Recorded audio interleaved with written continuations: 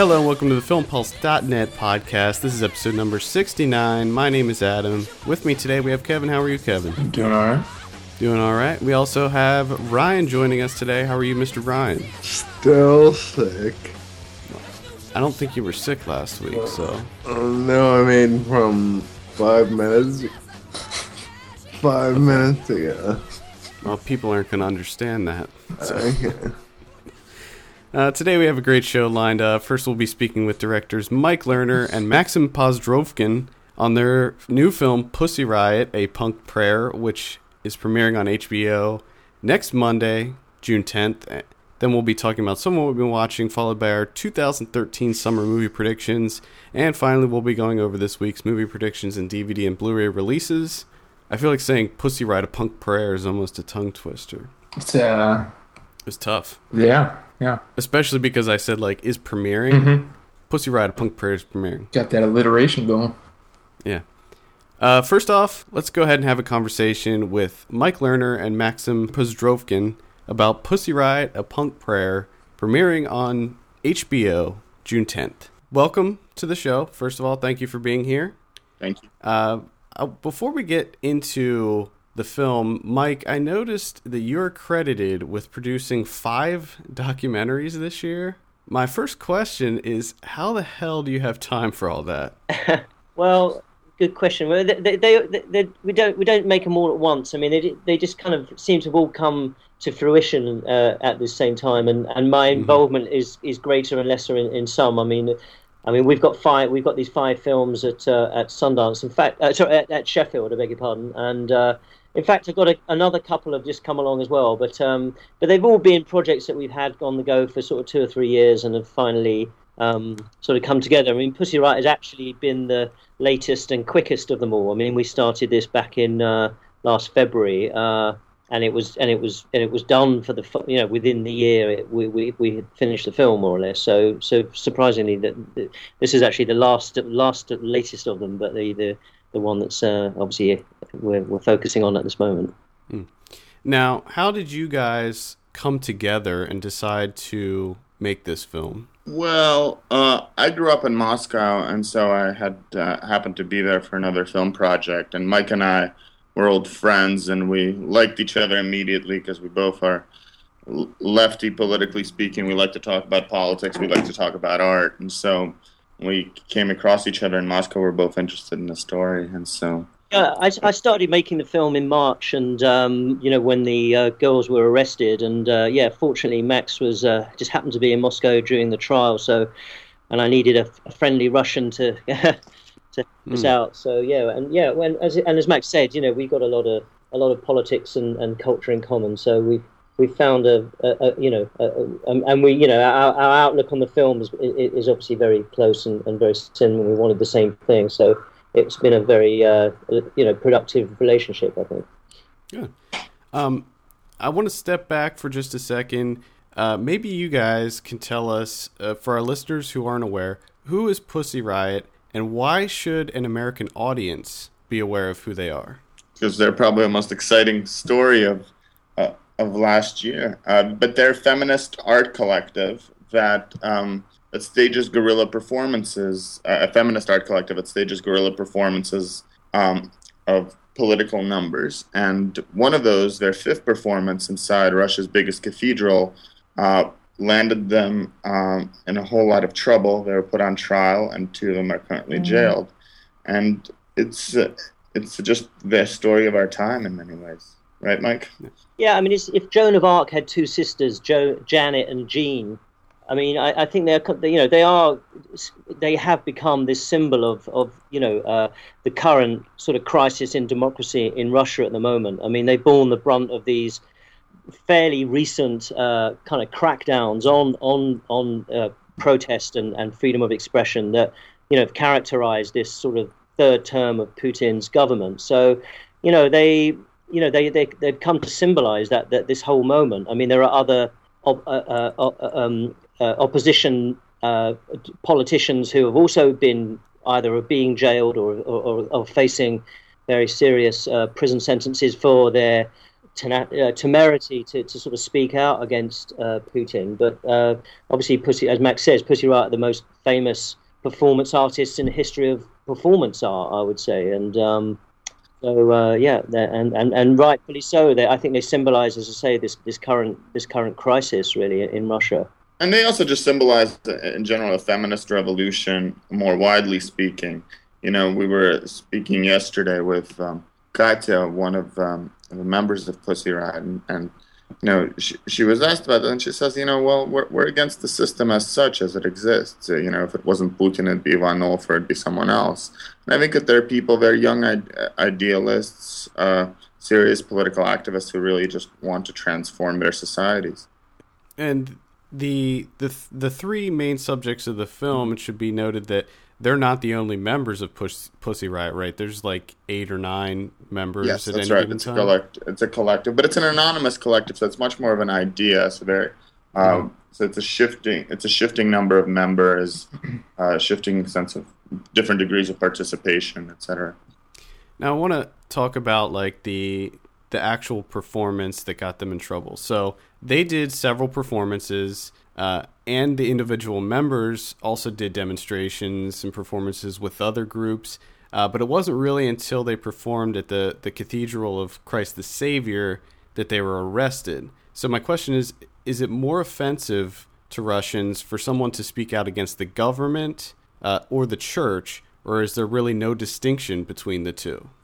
Yeah, I mean, the trouble they ran into was when they basically offended the sensibilities of the patriarch Kirill, who's the Russian Pope essentially. And as you say, they performed these other, perhaps even more outrageous performances. The orgy they performed at the Biology Museum would be something that would get anybody into trouble, but they were sort of largely ignored and packed off with a sort of $15 fine. But yeah, they offended the church and the church leaders in particular, and it was him in particular that really whipped up this reaction. And after their bail hearing, they called a day of prayer to protest, prayer action really to protest against the women, and 100,000 people show up at the cathedral to be told how insulted they'd been, because of course none of these 100,000 people had seen this punk prayer or knew really of its content, but he informed them that the church had been insulted, that blasphemy had been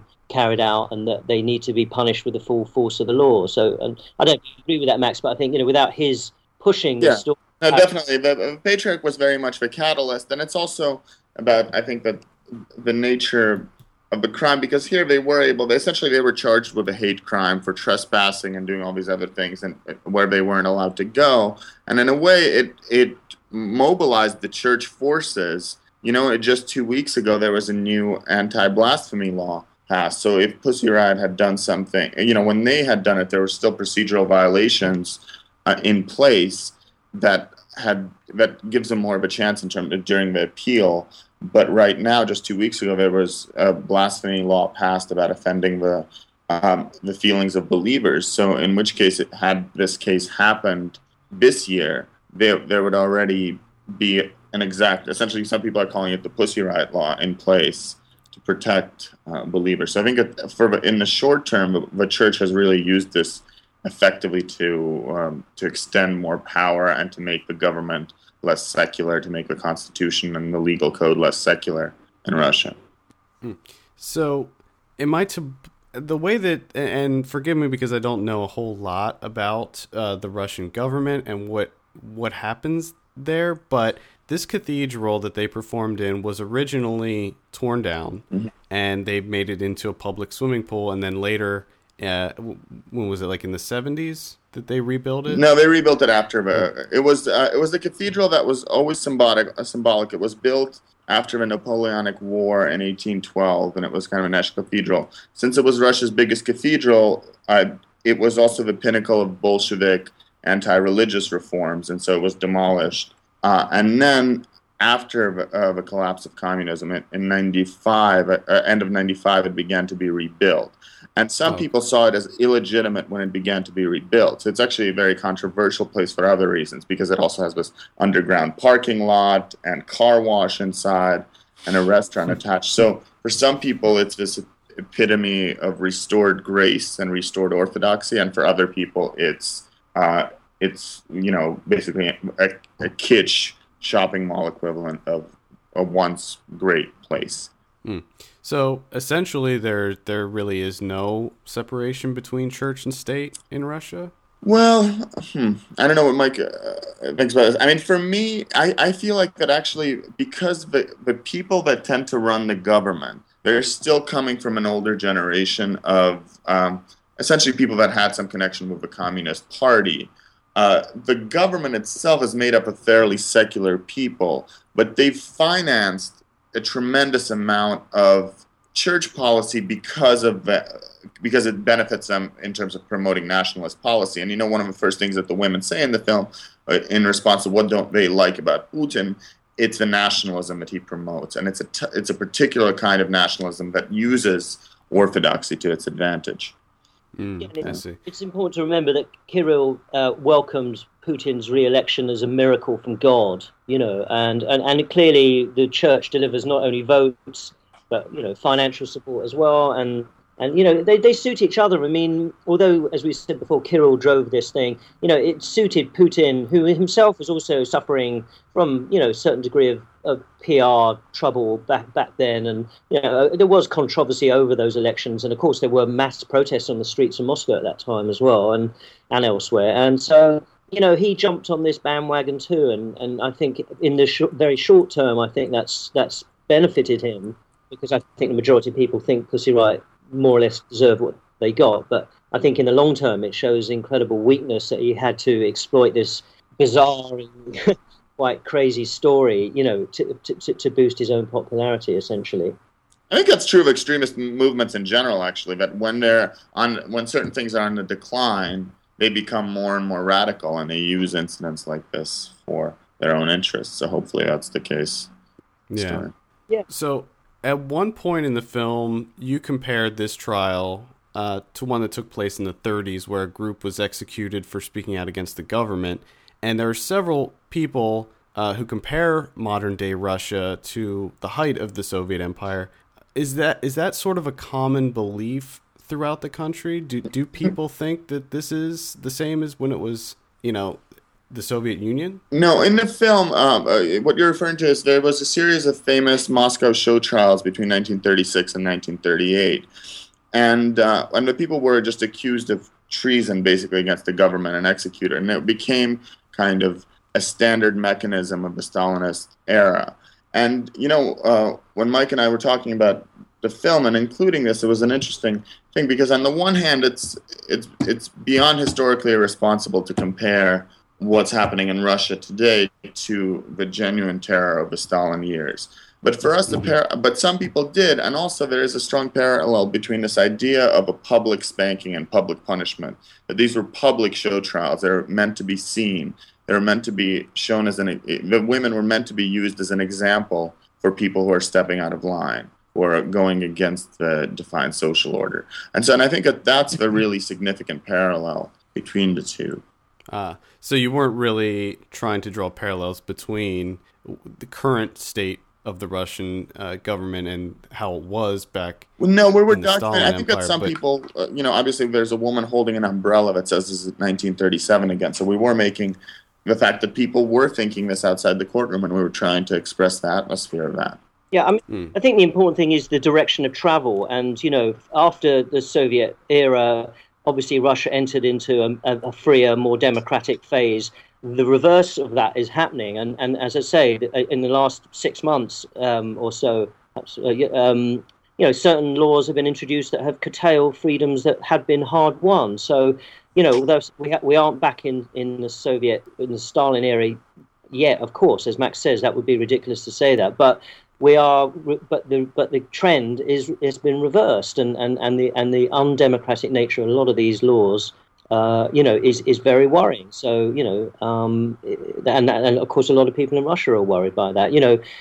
Freedom is taken, is never given, and it's very easily taken away, which it is being done, and we have similar issues in the West. I think it's important. I think Max would agree that we're not only really. I think this film is symbolic for the fight for freedom of speech in general, and we have laws in Britain and in the USA that have been introduced over the last 10 years that have curtailed people's freedoms enormously, and their right to protest and their right to say what they want.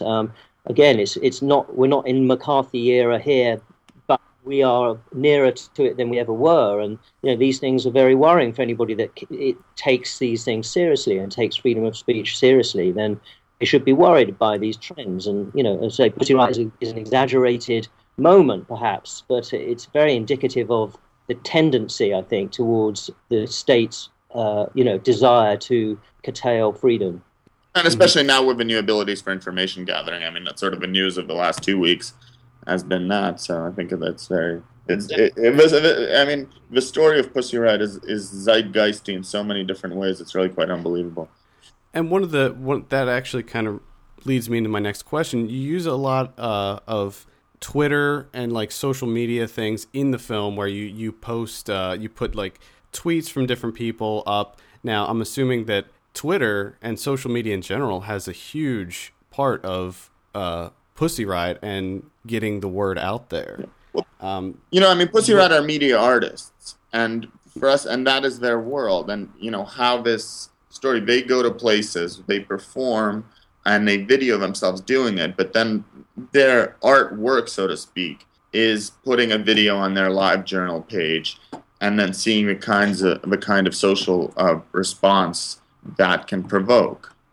And I think that also that garnered a lot more attention in beyond Russia as well. I mean, there's a lot of American people that are getting behind Pussy Riot and supporting them as well, which I think is crazy. I mean, that's right, and this is true of a lot of other social revolutions going on. Of course, the Arab Spring very much predicated on this ability to disseminate information very, very quickly, whether it's atrocity being committed or plans to stage protests, whatever this is, and for better and for worse, we've seen the power of this new media to facilitate reactions like this and revolutions like this. So, yeah, as Max said, I mean, the punk prayer exists online. That's what it is. It's a piece of online art, essentially, and millions of people have seen it, consequently. Now, that would have been unthinkable 20 years ago, that a Russian avant-gardist performance group make a film of some sort, and how the hell would they ever disseminate that work? We are living in exciting times, and of course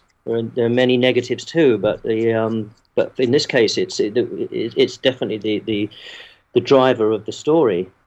And also, it speaks to the group's political beliefs as well, because ultimately they're anti-commodification of art, anti-capitalist, left-wing, Marxist-oriented, radical thinkers, and that's and in a way that culture, I think, has obviously, I mean, this is no news, has benefited tremendously from this. I think that the democratization of the internet has had several forms of impact, but that's definitely been one of them, is allowing those kinds of groups to gain a certain kind of voice that they didn't have before.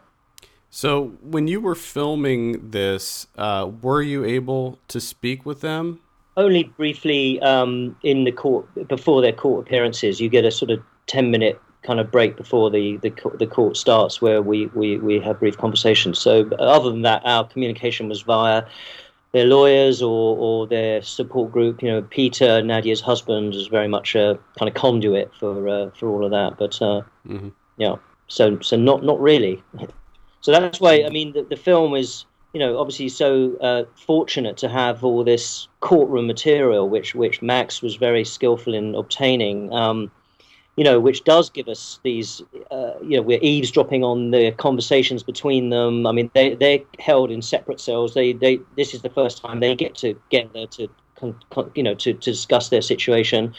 That has all been filmed and given to us, fortunately. And of course, the way they actually respond in court gives a tremendous insight into why they did what they did and what it is they're hoping to achieve. So, that was a very fortunate decision that they decided to stream. Not every day of the trial, but I think 6 or 7 days of the trial were streamed online, and then that material was saved and through Max's powers of schmooze, and we managed to obtain Russia Store's material, which has given us this. Well, if the film is great, it's because of that. That insight that we get to understand these women and these private, overheard conversations between them, which obviously are very insightful. So again, another reason to be thankful to the Kremlin for this film. Well, it was, and it's also to be thankful to the RIA Novosti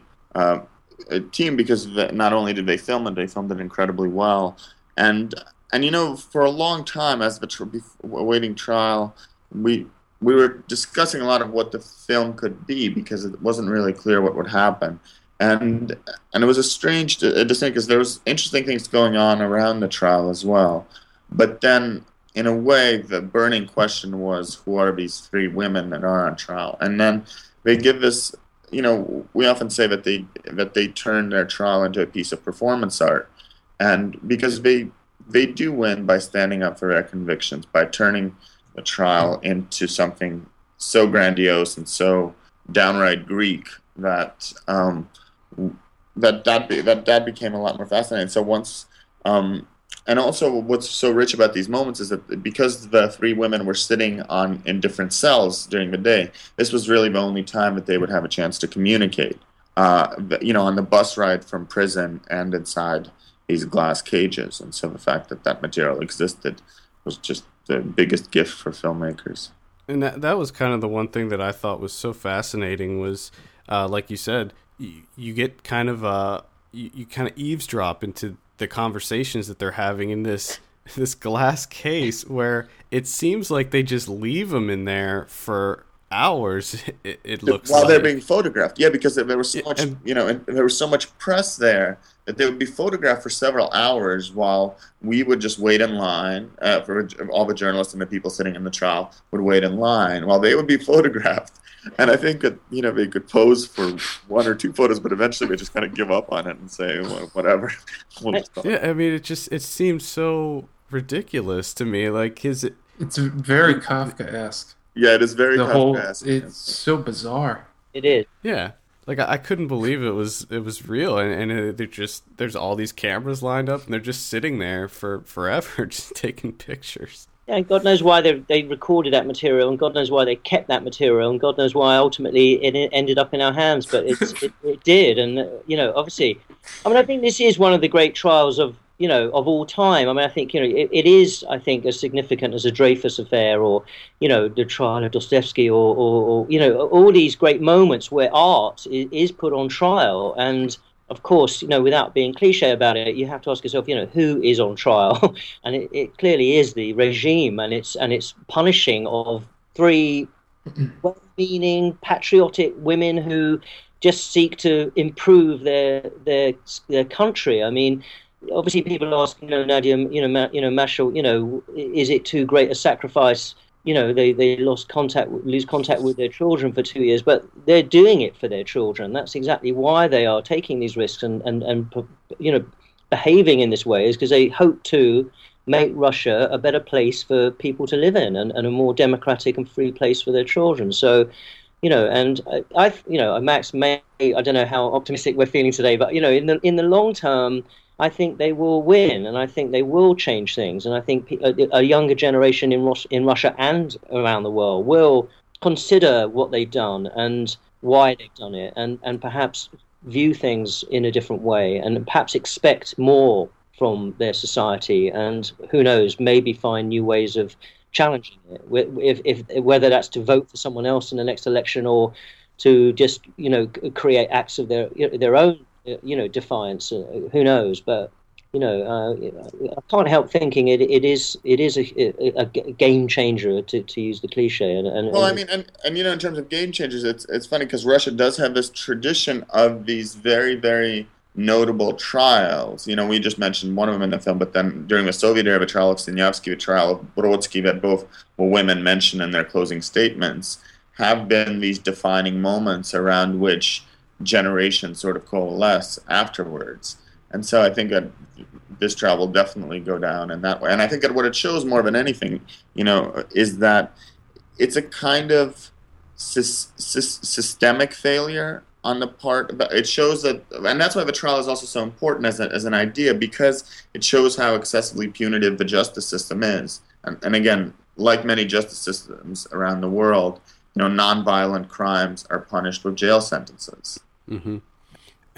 But the interesting thing is, they had to know that they were trying to set an example of these three. And would you say that? Yeah, I mean, they played right into Pussy Riot's hands. Exactly. Really. No, I mean, it's miraculous.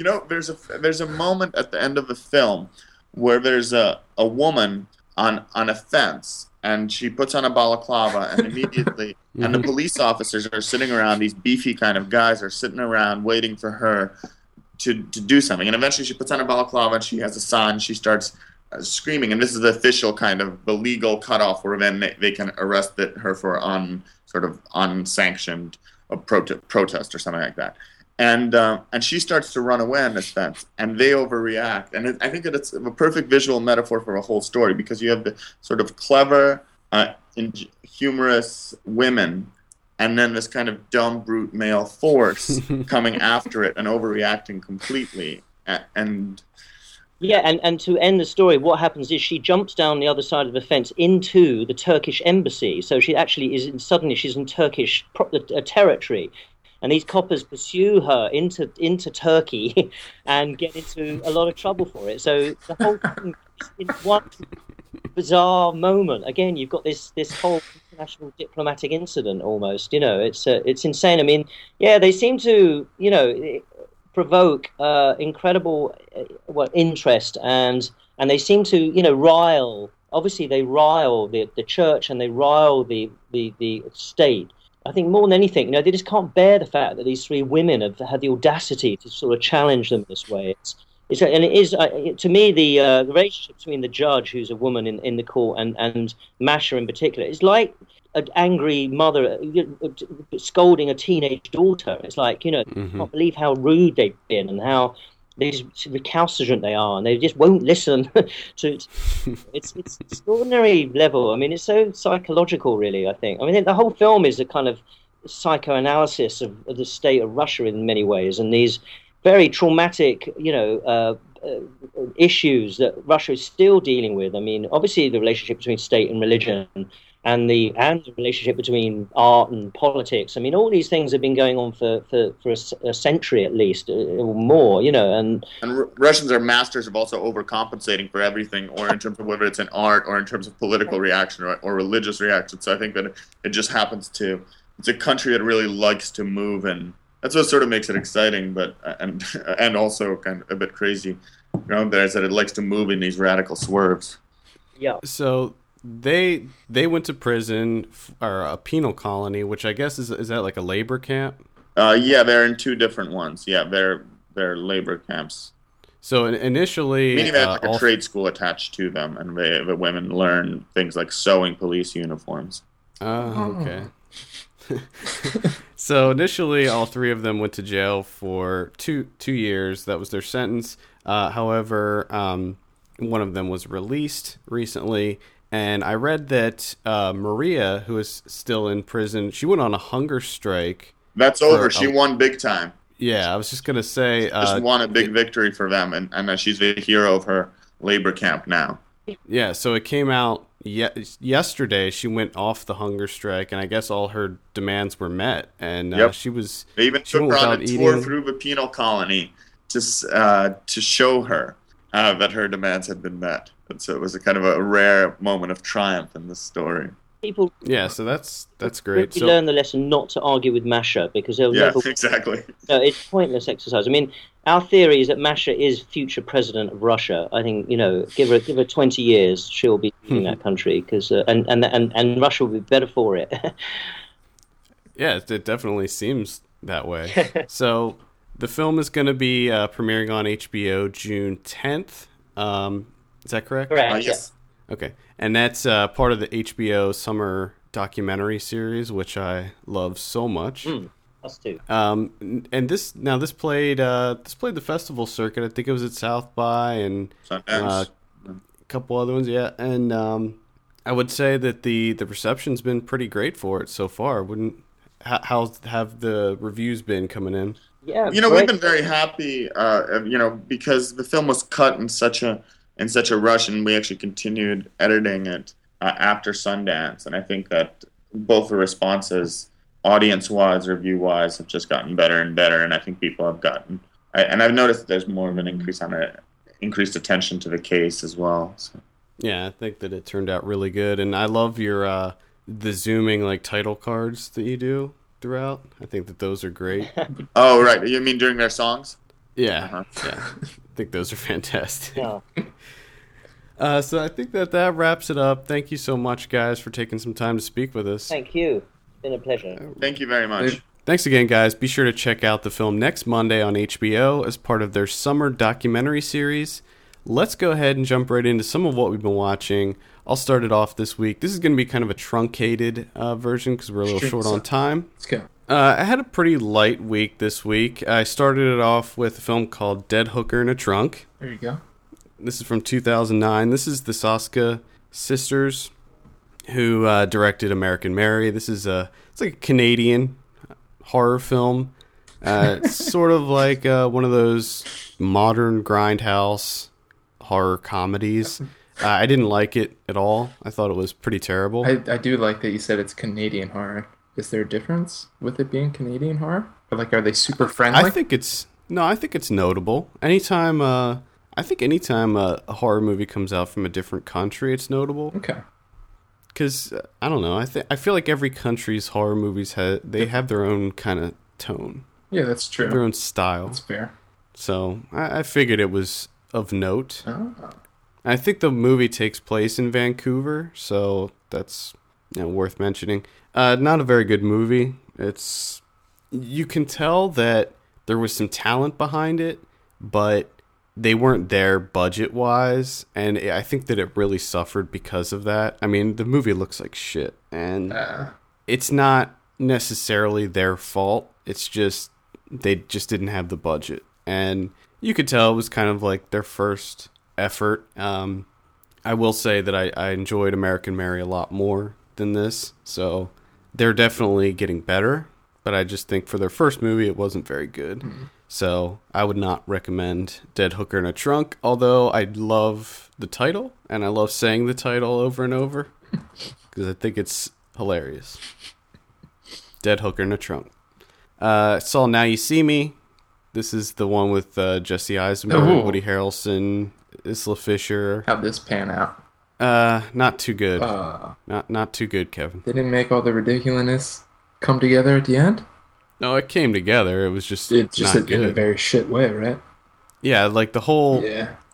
Here's the thing. At the beginning of the movie, I was into it. Like, they did this thing before the opening titles where they kind of introduced each of the four main characters and kind of showed off what their specific skill is in magic. Yeah.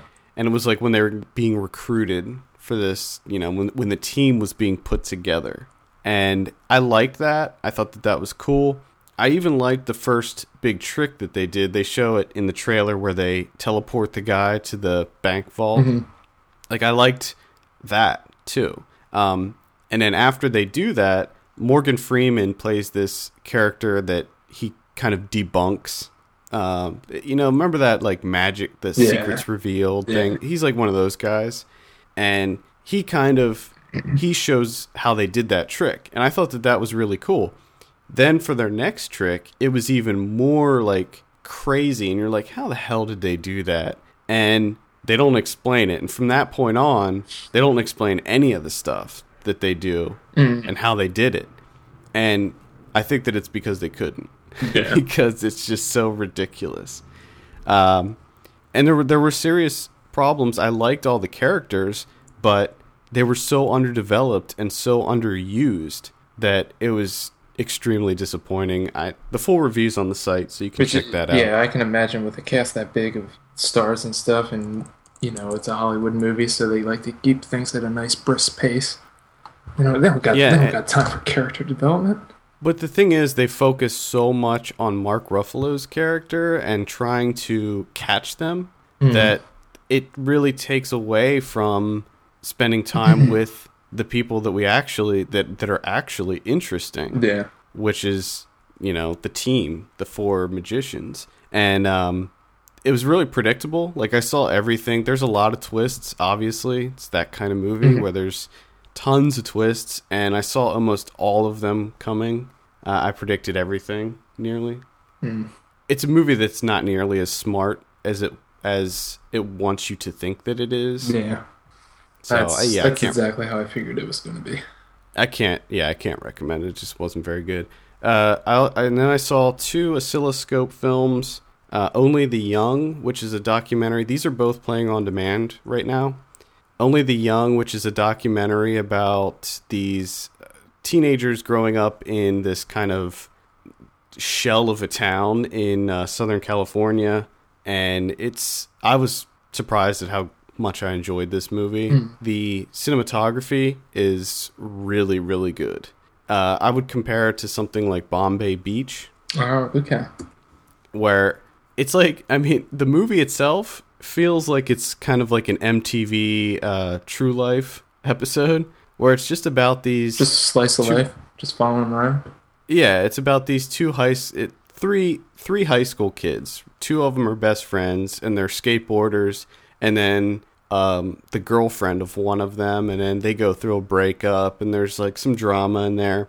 So like when you hear that premise, you're like, that doesn't sound too entertaining. But the way that it's filmed and the way that it's made, it is extremely entertaining, and I liked it a whole lot. It was great. It had a really great soundtrack too, so I definitely recommend that.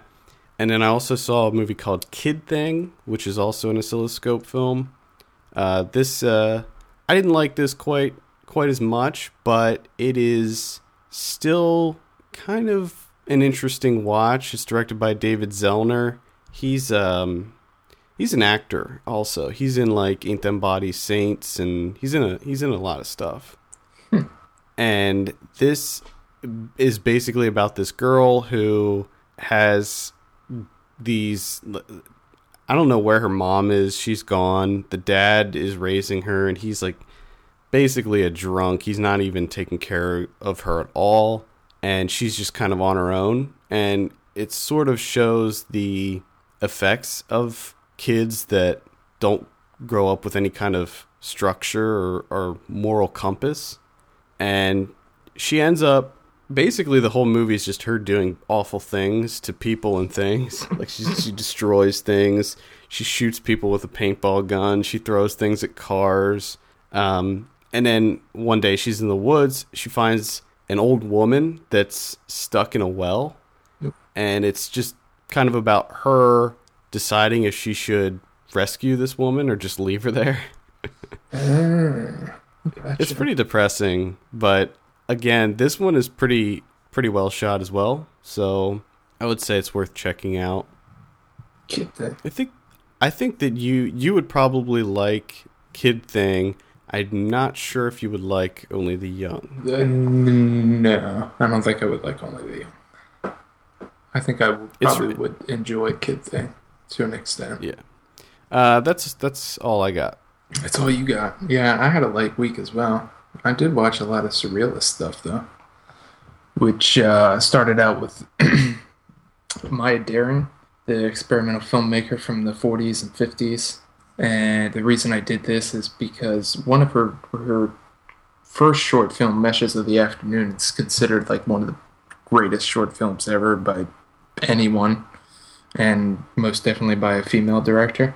And Meshes of the Afternoon was amazing. 10 out of 10. Absolutely loved it. Perfect in every sense. All the other ones that I watched were awful. And they're, At Land, A Study in Choreography for Camera, Ritual and Transfigured Time. Meditation on Violence is essentially 12 minutes of a guy doing Wu-Tang shadow boxing, which sounds interesting, right? No. It's just 12 minutes of this guy doing it, and that's it. So, of course, it feels like just 3 hours of it, to the point where I just wanted to turn it off. I wanted to end it. And there's one other one, The Very Eye of Night, which was also extremely disappointing. Everything's very repetitive just sort of the same things over and over again. And The Very Eye of Night is something that you would hate. I know I would love for you to watch it to see how much you would hate it. It's essentially a ballet, but of course an experimental ballet, shot in negative, set against a starry black and white sky. And the camera just like floats around. And you know, when I say experimental ballet, it's essentially them just like spinning around and picking each other up, and that's about it. And it's god awful, and it's like 15 minutes of that, and it feels like 3 hours. All of these, except for Meshes of the Afternoon, all of them just very repetitive. They just take forever, and there's nothing really of note cinematography wise. Nothing that like stands out that makes you go, okay, well, I don't like this, but I can understand why people enjoy this or why she gets so much praise. I didn't see it. Like I said, besides the first one that she did as a collaboration with her husband. And then I find out that Stan Brakhage, of course, the experimental filmmaker, said that the husband did most of the work and it was really his film. And then, of course, he got upset with all the praise and recognition that went to Maya and essentially destroyed their marriage. And I sort of understand what's going on here. Like I said, it could be complete conjecture on the part of Brakhage, but when that's the only one that sticks out after watching all of these and all the other ones are just absolutely terrible, there is a part of me that thinks that it was more her husband's film and not hers. I see. So I would check out Meshes of the Afternoon, which is probably on YouTube somewhere. Everything else, just completely bypass it. Don't ever watch it, because there's nothing good there. And then, of course, I got to follow up that surrealism with The Oregonian, which we can talk about later, I guess, or that's coming up with Ryan's thing. Yeah, we'll talk about that on Wednesday. But this was just absolutely insane. Just bizarre occurrence after bizarre occurrence. And I thoroughly enjoyed the sound design and the music and everything. Gave it a really unsettling atmosphere to it, which I thought was great. Then I did a rewatch of The Campaign. You remember that sucker? Yeah. Yeah, that was not funny at all second time around. I can't imagine it would, because I don't think I found it that funny the first time around. I didn't either. But I thought I would chuckle here and there, and I'm just like, wow, this is bad for everyone involved. It was just so awful. I mean, there was a couple things like the fact that Zach Galifianakis wears pleated jeans. That made me laugh. That got a good chuckle out of me. And and his fanny pack. But other than that, nothing. And the whole, what was it, the Jaggly Jungle Gym side plot or backstory? Yeah. Oh my god, that was just I forgot. That was so terrible. I forgot about it too. I forgot about it too. And then I was like, oh shit, that's right, that was in this movie. This is awful. And then I watched a bizarre documentary called Garlic as Good as 10 Mothers. And this is directed by Les Blank, who probably best known for Burden of Dreams, where he documented Herzog making Fitzcarraldo. And this movie is bizarre because this came out in like 1980, and apparently during that time there was this huge explosion of garlic lovers and people getting like really into garlic in America, which is bizarre because now you just think of garlic, or I do anyways, garlic is just like salt to me. Like everyone uses garlic and everything. So it's sort of odd to see like the genesis of it and seeing how freaked out these people got over garlic and they thought that they were really eating something extremely exotic. And it's also kind of odd because of all like the farmers and stuff that grow it, and of course this is mostly taken around in like San Francisco. It could essentially be today. It could be 2013. I mean, they're all hipsters, really. They're all doing the organic farming. They're really into that, and doing the co-op farming and all that stuff. And just some really eccentric characters that really love garlic. Sorry, when did you say this came out? 1980. Oh, okay. And it was pretty interesting, to see it. I mean, it's only 50 minutes, so it's a nice, brisk documentary that's enjoyable, especially for me, because I'm like a big food guy. I love cooking and stuff, so it was interesting. This is, I think the HBO summer documentary series is going to be starting up here. I wonder if, I don't know if if Pussy Riot's starting that series or not, but that's gonna have me pretty much booked as far as documentaries because it's. Oh yeah. They have a lot. Oh yeah. There's a big lineup this year. Yeah, I can definitely understand that because usually HBO's documentaries are all pretty stellar. Oh yeah, I love them. I watch every single one of them every year. They're always, even the ones that like don't even interest me that much are still awesome. Let's go ahead and jump into our summer movie predictions. We do this every year where the three of us kind of place a gentleman's wager, which I don't know what is the gentleman's wager. What are we wagering? I don't know. Are we Nothing. gonna have a duel afterwards? Yes. Sure. A Yes. three-way duel? Yeah, let's have a duel. Whatever. So basically, we're going to predict the top 10 grossing films of this summer. I know we're a few weeks late on this. A little bit. It's all right. Whatever. It's still, I think it's still too early to tell what it's gonna be. Now, just to recap, last year Kevin beat me by 1 point. So I'm looking for a comeback this year. I But, lost. Ryan, yeah. Man, it's sort of a given. Yeah. Lost by like 10. Yeah, I think you had like 40 points, and I had like 51 or something. Kevin had 52, something like that. We're scoring this off of time. What's it called? I keep forgetting the site. It's like Time Travel Reviews or something like that. They do a summer movie poll. We're just stealing the rules from them. Oh yeah. So let's go ahead and get started. Do you want to? Let's just start with our number ones. Get it right out there, Ryan. The Lone Ranger. Oh. Lone Ranger, number 1, huh? Oh. Okay. Okay. That's on my list. It's on my list as well. This was a lot harder than last year. Yeah, I agree. Because we cut it off at August, right? I have a feeling that you guys are going to have films that I didn't even think about, and it's going to be a mess. Well, the thing is, anything that's coming out in August has less of a chance of winning because if the cutoff is at the end of August or whenever the official summer movie season ends, those movies aren't going to be in theaters as long. So yeah, they're at a disadvantage anyway. And I mean, the clear cut number 1 in this whole thing doesn't come out in the summer, which is seems to be a new trend now, where they're coming out with the big blockbusters more into the fall. What's the clear cut one for you? Hunger Games would be the clear cut. But that's not summer. Though. That's what I'm saying. That's what I'm saying. That would beat any movie that we're gonna have on this list. It's just it's sort of different than how they're sort of coming out later in the year. I don't think the Hunger Games is going to beat Iron Man, and I have Iron Man as number 1. Oh, you don't think it'll beat? I think it'll beat Iron Man. I don't think it will. Yeah, Man is your number 1. Yeah, I have Man of Steel as my number 1. I have Man of Steel as my number 2. Ryan, what's your number 2? Man of Steel. Man of Steel, and Kevin, what's your number 2? Iron Man 3. Okay. So right there, that's what it's going to come down to between me and you. Probably, yeah. All right, number 3. Ryan, what do you got? Pacific Rim. Pacific Rim. That's on my list, a little bit lower. Kevin? I have Monsters University. I have Monsters University as well for number 3. So I think that's going to be huge. Yes. Everyone loves that.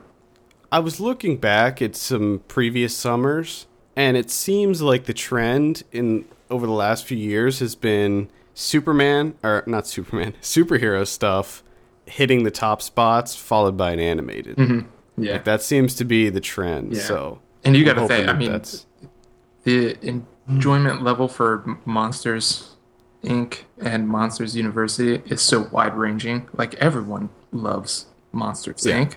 Of course, families are going to take their kids to see it.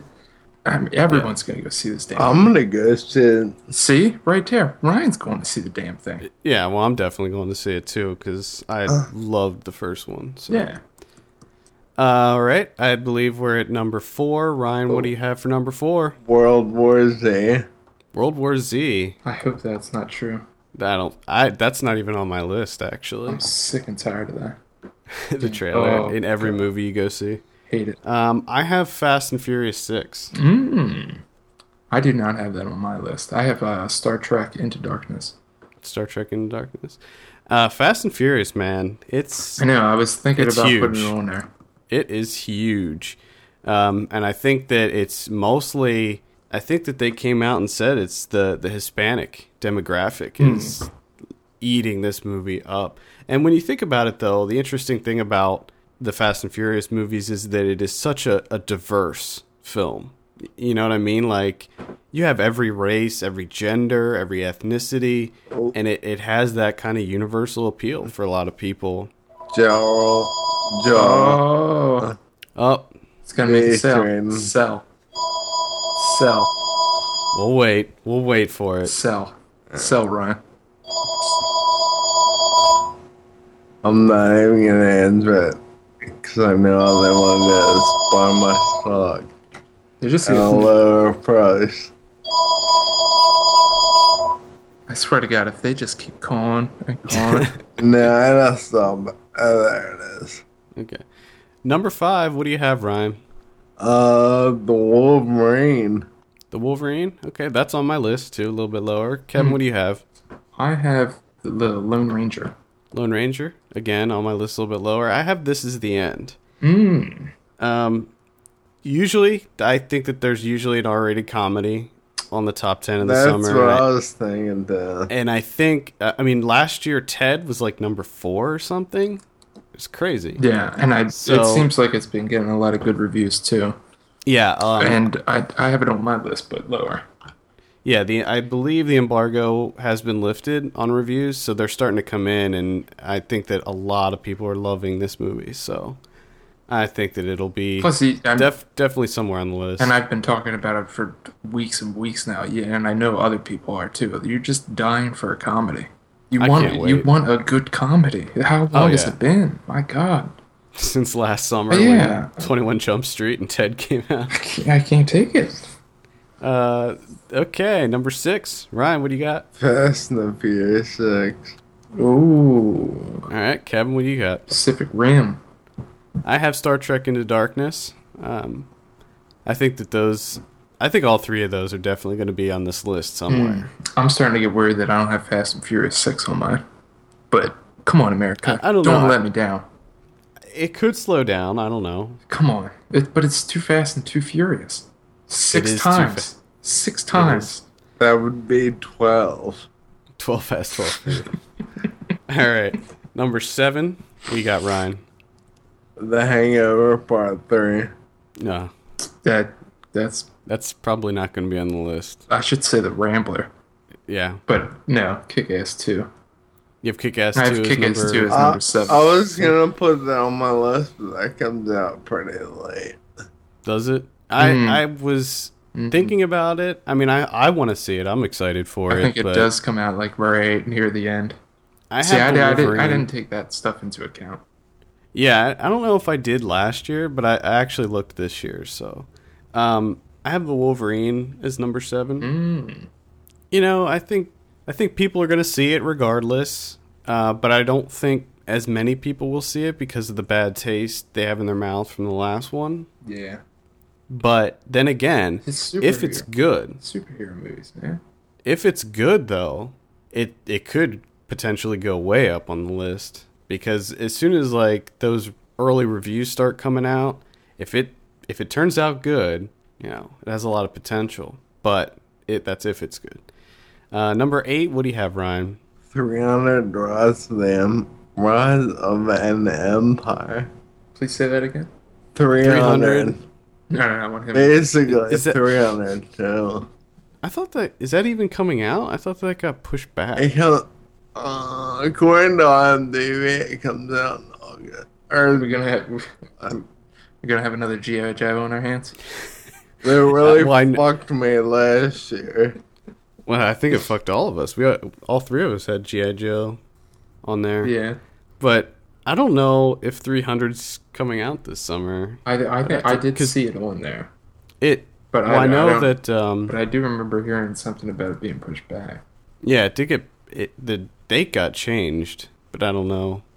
I have Pacific Rim I'm hoping that that's actually going to be higher. I'm kind of hoping I'm wrong on that, but I have, and I hope I'm wrong on mine, which I have a feeling I'm going to be, but I have Planes. oh god. Planes. I think that that's going to make a lot more money than it should. You know, it's Yeah, supposed to be I know. straight to DVD. Yeah, I know. I just, for whatever reason, I just feel as though these things. I mean, you have all your fans. They're going to take their kids. Yeah. I hope I'm wrong, but I hope this kickstarts Val Kilmer's career. Or Dane Cook reinvigorates Dane Cook. For Brad Garrett Brad Garrett. or Sinbad. Could be Oh Sinbad. my lord, are you kidding me? All right, stellar, 9, stellar, Ryan. stellar cast. Number 9, Ryan. What do you got? Monsters University. I think that's going to be way higher than 9, but I have the Lone Ranger. I have the Wolverine. Okay, solid. Number 10. What do you got, Ryan? Iron Man 3. Wow.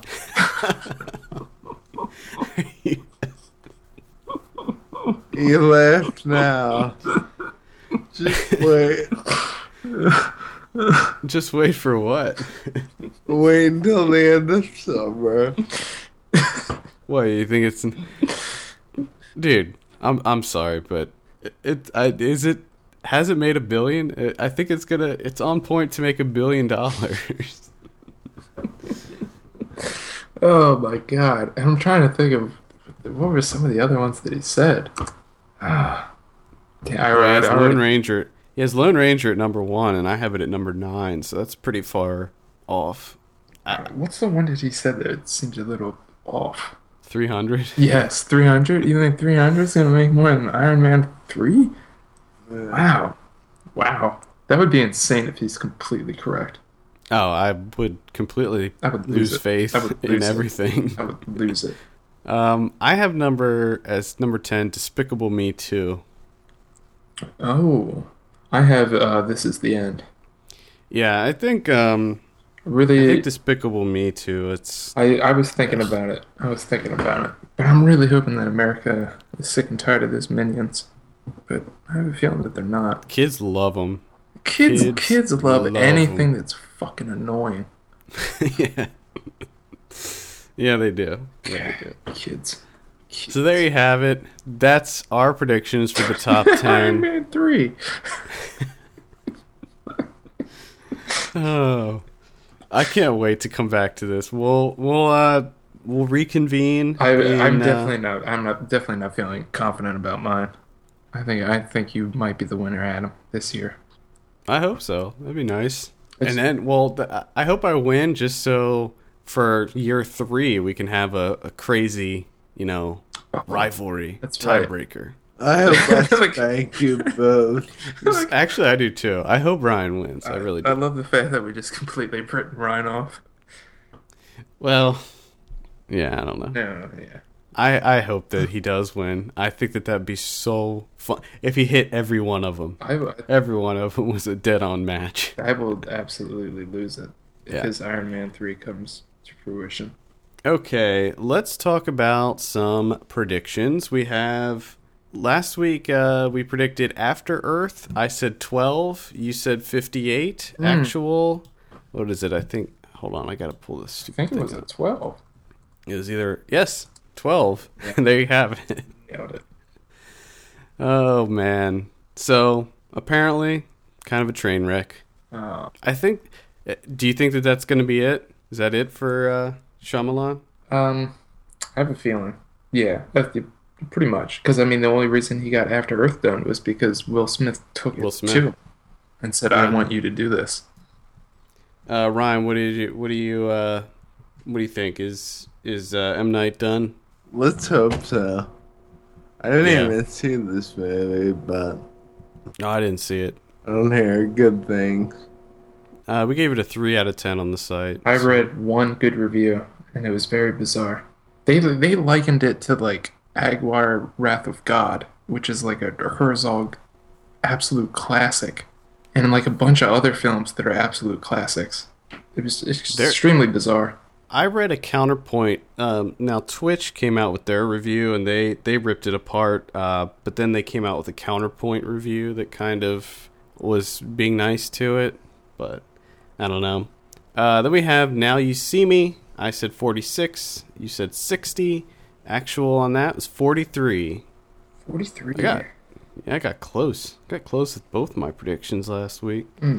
Next week we have The Internship. Oh, thank God. Owen Wilson, Vince Vaughn, Google. What could go wrong? Again, I cannot wait for a comedy. I'm dying for a comedy. What are you thinking on The Internship? 0. It should get a fucking 0. This is the most ridiculous thing I've ever seen. A 0? Huh? Ryan? It looks pretty funny, but it's rated PG-13. And right there, that tells me that all the best stuff is in the trailer. It's usually how it works. Well, if all the best stuff is in the trailer, Exactly. God help us. Exactly. 0. All right, Kevin's saying 0. Ryan, what are you saying? 20. 20? Oh, that's probably around what I was gonna say, but I'll jump lower and say 14. It looks terrible. It's such a it's the dumbest thing I've ever seen. Then we have The Purge. This is that horror movie with Ethan Hawke. I hope that this is good, but I have a feeling that they're really not going to capitalize on the whole premise. Do you know what I mean? Like, the premise of the film is that in the future, there's one day out of the year where all crime is legal. And I think that that's a really interesting concept, but I have a feeling that in this particular movie, they're only going to focus on this whole home invasion thing that's going on. Yeah. And so I'm going to say like 43. It's going to be your standard home invasion movie with a backstory that's refreshing, that they won't utilize at all. Because they just want to make the same old fucking movie again. Yep. I think that it's probably going to be worse than a 43, but Kevin, what are you thinking? I'm thinking like a 36. Ryan, any interest 50. in The Purge? I'm actually really interested because I like the idea of the movie. Yeah, I think it's a really cool idea. This is also directed by the guy who did Daywalkers, which was that other Ethan Hawke vampire movie, and I actually like that quite a bit. Yes, I like that a lot. I was surprised at how enjoyable that was. So, hopefully it'll be cool. I did think it was funny how the guy's mask, like the villain, the mask is basically just a mask of him. Like, his face looked like the mask. So it's like you're wearing a mask of your own face. Nice. Well, why wear a mask anyway if it's the purge and everything is legal anyway? Yeah. Oh, yeah, that's one of the plot twists. Maybe you have to wear a mask. I bet you the plot twist is because who's the killer? Who's the victim here? Is Ethan Hawke the victim? No, it's somebody that they let into their house. But I mean, okay, so they let someone in and this person starts attacking them? No, they let someone in. What's the home invasion thing? Okay, so they let someone into their home who is running away from the group of people that ends up invading their home. Okay. Gotcha. So, I don't know. It's hopefully I was going to say, this is going to be the year before when this day you could do anything. Ethan Hawke did something to somebody, and now they're getting payback. That could be. They're just waiting for the day to come around. I don't think that's going to be what it is. In real life. I want there to be a day where I can just go out and fuck shit up. I'm pretty sure if that was real life, you would not last that long, right? Probably not. You're right. All right. We also have Much Ado About Nothing and Wish You Were Here opening in select cities. I did get to see Wish You Were Here, and that was pretty good. Joel Edgerton. Joey Edge. DVD and Blu-ray releases. This is for Tuesday, June 4th, 2013. We have A Good Day to Die Hard. Probably skip that. The Identity Thief. Probably skip that. Ryan, you saw that, right? Yeah, it was fucking stupid. Disappointing. Disappointing. My guess would be you're probably better off just watching Arrested Development on Netflix. There you go. Perfect. It's a Disaster, which I didn't like. I think a lot of that got better reviews than I thought it would. Yes, it I did. was, I was surprised by that. Did you see it? No, it looks bad. I didn't Sorry, like it. It looks bad. I have no Yeah, interest in it whatsoever. I didn't really like it that much. And then also Warm Bodies, which is that zombie comedy, Zomedy? which I was a little lukewarm on. It was okay. I love zombies. I'm gonna watch it just because I you don't. guys made me watch that other movie. Oh yeah, Otto. Yeah. Any Criterions coming out? I have two things that should be Criterions, and that's Adventure Time, complete first season, and complete second season. Those should be on Criterion. I think they're both coming out. Is it both on Blu-ray? I think. Yeah. What more do you want? Actually, I just bought a 3DS yesterday, and I got the Adventure Time game for 3DS, And it's amazing. and it is It's just like Zelda. They made it exactly like Zelda, and it is so good. I love it. Kevin, you know Mondo poster says Adventure non-poster. I saw one. Yeah, that's the only, they for had. like 2 months. Yeah, they can't seem to sell that one. They had a whole bunch because they did a whole gallery. They did an Adventure Time gallery, That's amazing. and they had a ton. And they sold through all of them except that one. Yeah, everyone should have an Adventure Time gallery. I agree. I love that show. I think it's just so incredible. Can't get enough of it. I think that wraps it up. Yes? I think so. Yeah, there is actually no Criterions. There's none whatsoever. They're taking a week off, I guess. Taking a week off, that's okay. They deserve it. Probably because out of respect for Adventure Time coming out. I bet you any money that's why they did it. Yeah, I think that'll be good. All right. For all the latest film news and reviews, visit us at filmpulse.net. We want to hear your feedback. Send us an email, feedback@filmpulse.net. Follow us on Twitter @filmpulsenet, and be sure to rate us on iTunes. We appreciate that very much. For filmpulse.net, my name is Adam. I'm Kevin. And I'm Ryan. And we will see you on Wednesday. See you later. I love it. That's- I love it. that's my- close talk. That's my favorite one ever. Пешки отмывают отстойно в тюрьме. Никогда не бывает свободы. Адская жизнь, господство мужчин. Выйди на улицу, освободи женщин. Нюхайте сами свои носки. Жопу свою не забывайте. Some Shit.